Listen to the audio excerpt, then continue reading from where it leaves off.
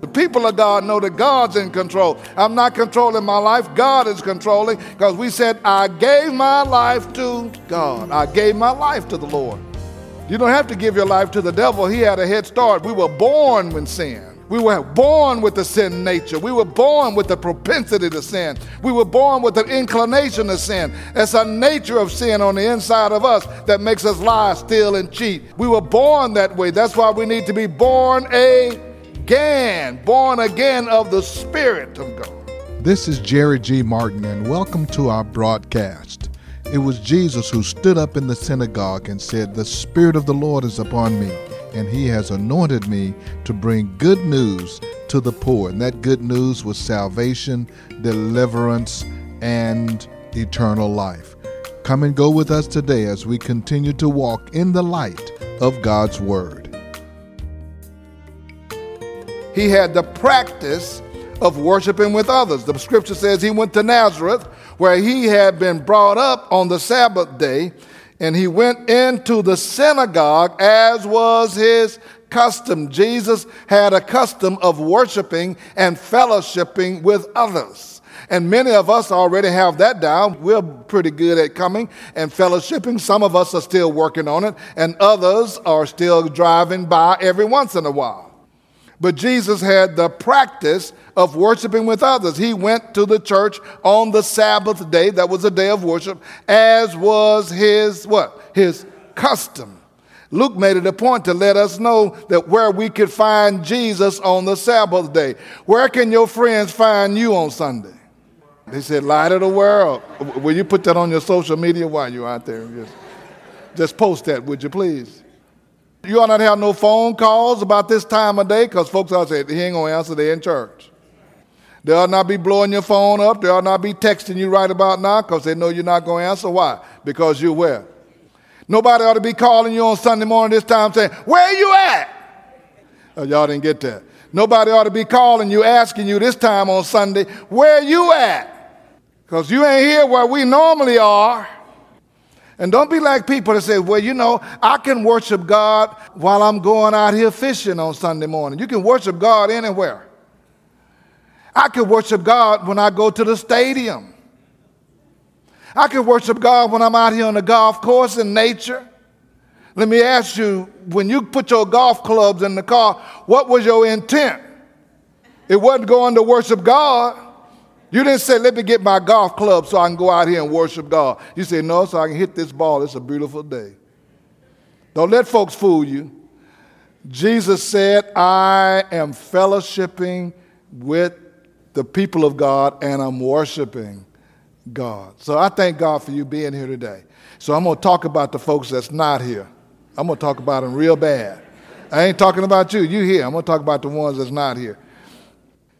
Thirdly, Jesus said, I have an anointing to preach and proclaim the gospel. Everything that Jesus had that I'm going to be mentioning to you is what you and I should have as well. He said this, the Spirit of the Lord is on me, because he has anointed me to preach good news to the poor. He has sent me to proclaim freedom for the prisoners and recovery of sight for the blind, to release the oppressed, and to proclaim the year of the Lord's favor. Here's Jesus saying, I know why I am here. I am here on purpose. He has anointed me to preach. This word preach just means to proclaim. It doesn't mean he had an anointing to hoop. That passage that we read in Luke chapter 4, he said, Jesus took the scroll, he got up and read the scripture and said, he has anointed me to preach and to reach. And then the Bible says he sat down. That was a very short presentation. Many of us have to learn how to just get up and say what we need to say and sit down. Y'all said amen on that one, didn't you? You didn't say amen about having power. You didn't say amen about being anointed. You said amen when I said we just need to talk a little bit and sit down.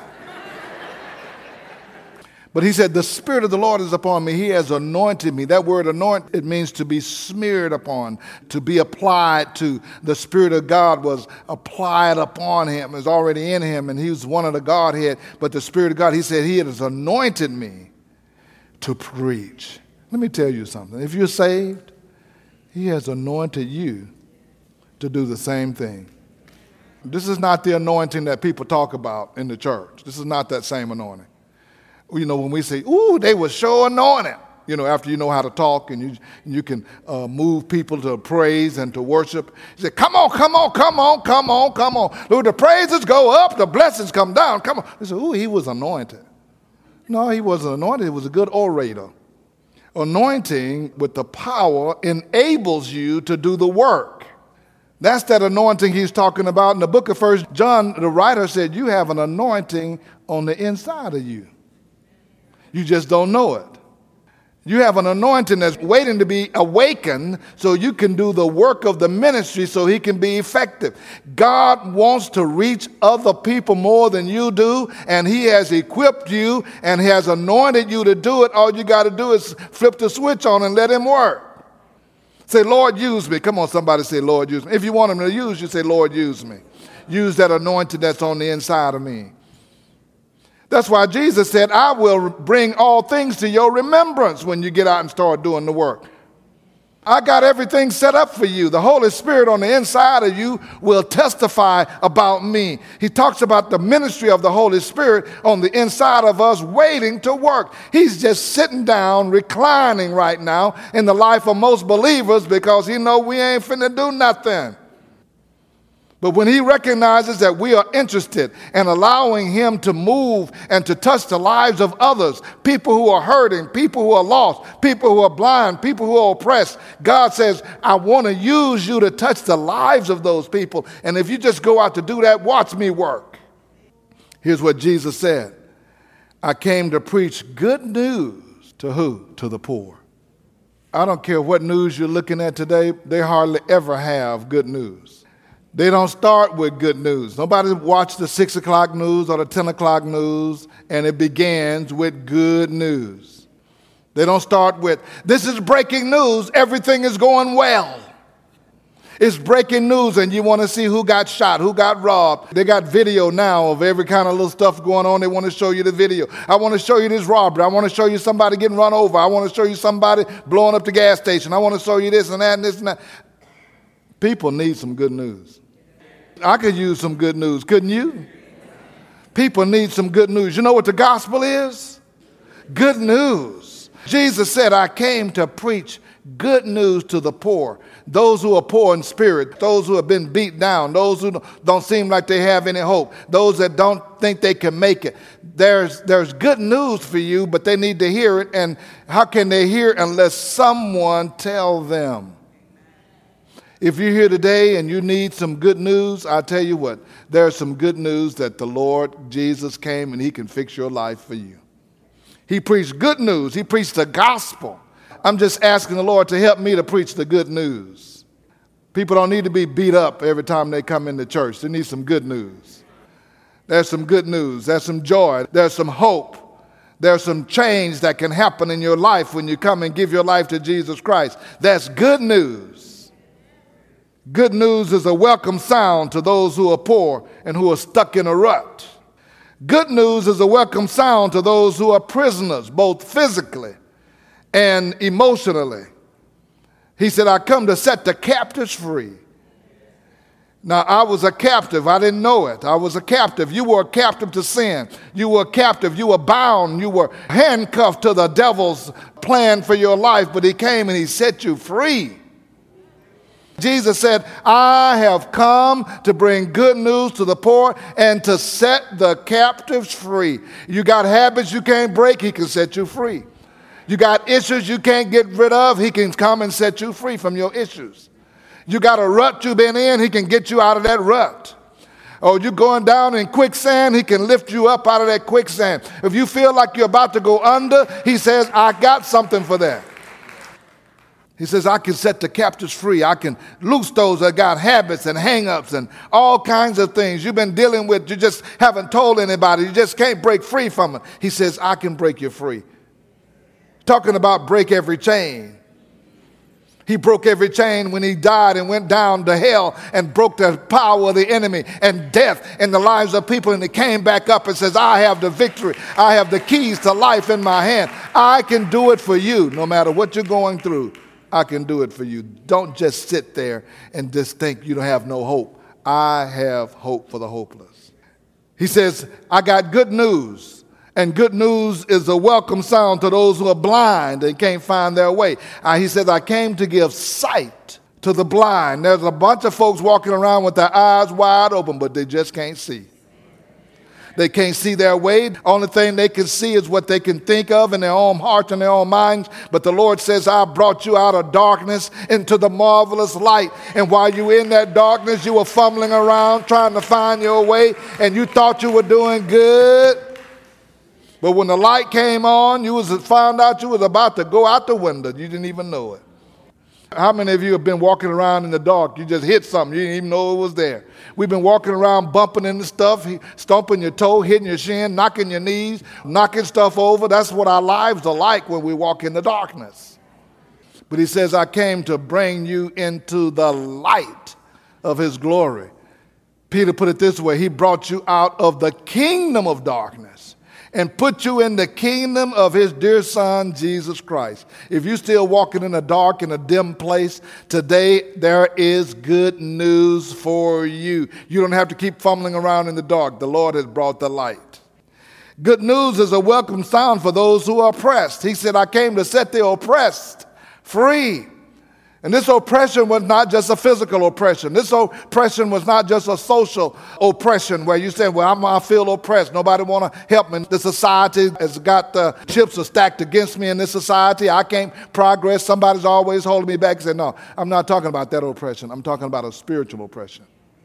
I'm talking about a spiritual oppression where you can't see your way through. You have no joy. You have no hope. Your life have no meaning. You don't know where you're going next. You're just going around in circles. You're going motionless all the time, going around on a merry-go-round. And the harder you push, the more you find out you're still in the same place. And people are getting oppressed. More people are committing suicide nowadays than ever because they were in a rat race and found out they were just the lead rat. That's all they were. They climbed the top of the ladder of success and found out it was leaning against the wrong wall. And now they just said, what is the meaning of life? The same thing that Solomon said. It's meaningless. It's meaningless without God. It's meaningless. Life is meaningless.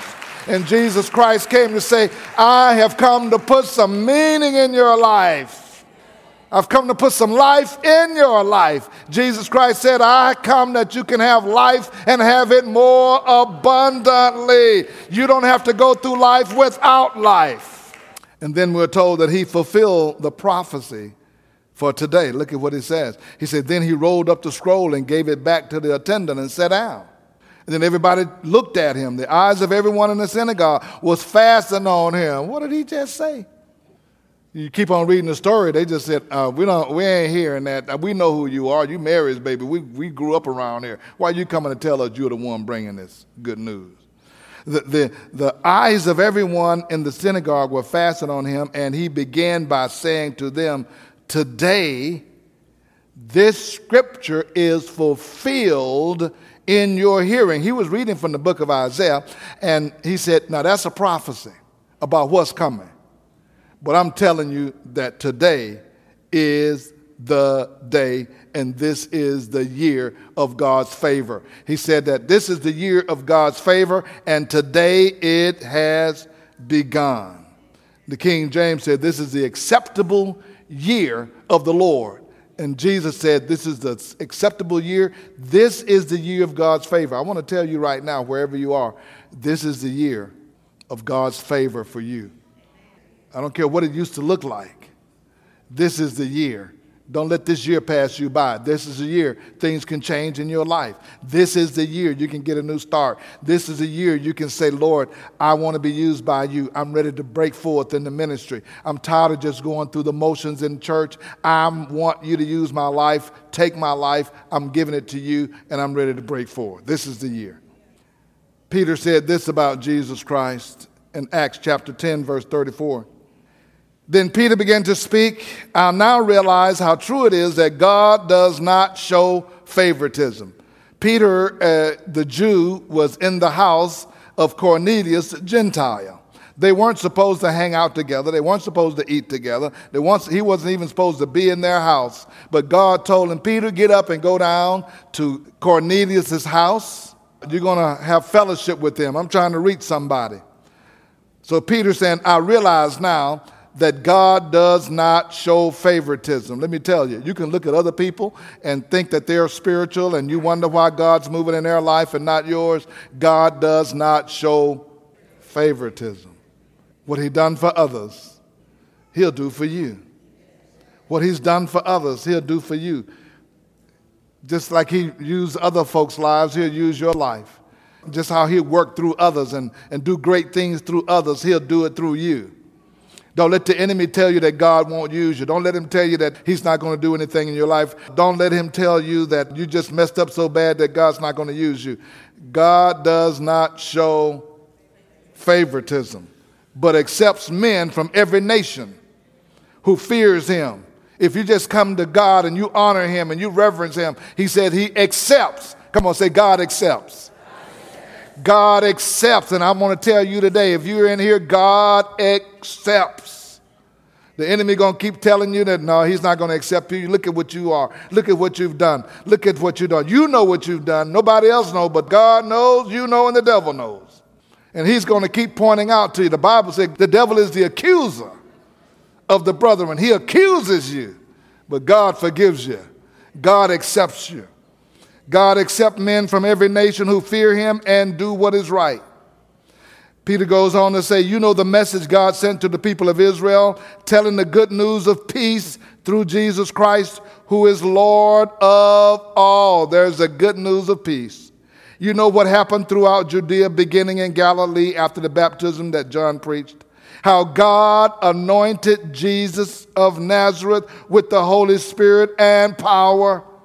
He anointed him with the Holy Spirit and power. And then what happened? And how he went around doing good and healing all those under the power of the devil. You know, I keep reading scripture. They keep telling us who the main characters are. God, Jesus, the Holy Spirit, and the devil. It's a battle between God, Jesus, Holy Spirit, and the devil. And today we act like the devil doesn't exist. But if you are not following God, you're following the devil. There's no in between. There's no gray area. There's no place where you can, I can go either way. No, you are either with God or you're with the devil. And either God is directing your life or the devil is directing your life. You are not in control of either. You think you're in control. And when you think you're in control, the devil is controlling. Because if you're not in control, you know God's in control. Believers know that God's in control of my life. The people of God know that God's in control. I'm not controlling my life. God is controlling, because we said, I gave my life to God. I gave my life to the Lord. You don't have to give your life to the devil. He had a head start. We were born with sin. We were born with the sin nature. We were born with the propensity to sin. We were born with an inclination to sin. It's a nature of sin on the inside of us that makes us lie, steal, and cheat and work in our lives apart from God. We were born that way. That's why we need to be born again of the Spirit of God. How God anointed Jesus of Nazareth with the Holy Spirit and power, and how he went around doing good and healing all those who were under the power of the devil, because God was with him. We are witnesses of everything he did in the country of the Jews and in Jerusalem. They killed him by hanging him on a tree. But God raised him from the dead on the third day and caused him to be seen. This is the gospel. He was not seen by all the people, but by witnesses from whom God had already chosen, by us who ate and drank with him after he rose from the dead, he commanded us to preach to the people and to testify that he is the one whom God appointed as judge of the living and the dead. And all the prophets testify about him that everyone who believes in him receives forgiveness of sin through his name. All that call on his name receive forgiveness of sin. And this last one says, while Peter was still speaking these words, the Holy Spirit came on all who heard the message. Why did the Holy Spirit come on all who heard the message? Because there was an interest. The Bible says Cornelius was a man who heard about God and was interested in God. He just didn't know how to get to him. Peter came and said, this is how you get to him. Just believe on him. There are some of you who've heard about God. You just don't know how to get to him. Well, I'm telling you today, all you have to do is say, I'm ready to receive the message of the good news that Jesus Christ died for my sins, and he's able to change my life right where I am.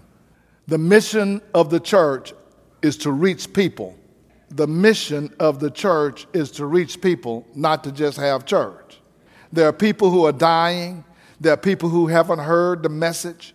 There are people who don't know the way out of darkness. There are people who are oppressed. There's a people who have habits and hang-ups and issues, and they're just trying to figure out the best way they can. They've tried drugs. They've tried parties. They've tried hanging out. They've tried social media, and every time you get on social media, there's folks talking so crazy that they confuse them as well. They don't know what to do.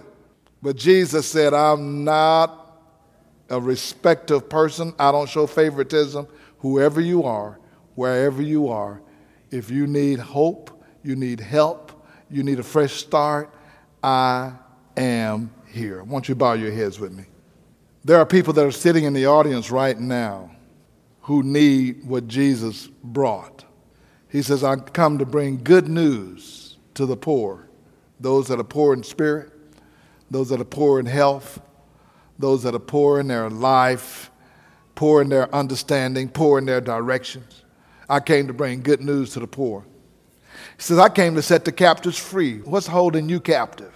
He says, I come to set you free. He says, I came to open the blinded eyes. Some eyes are going to be open so you can see your way to where God wants to take you.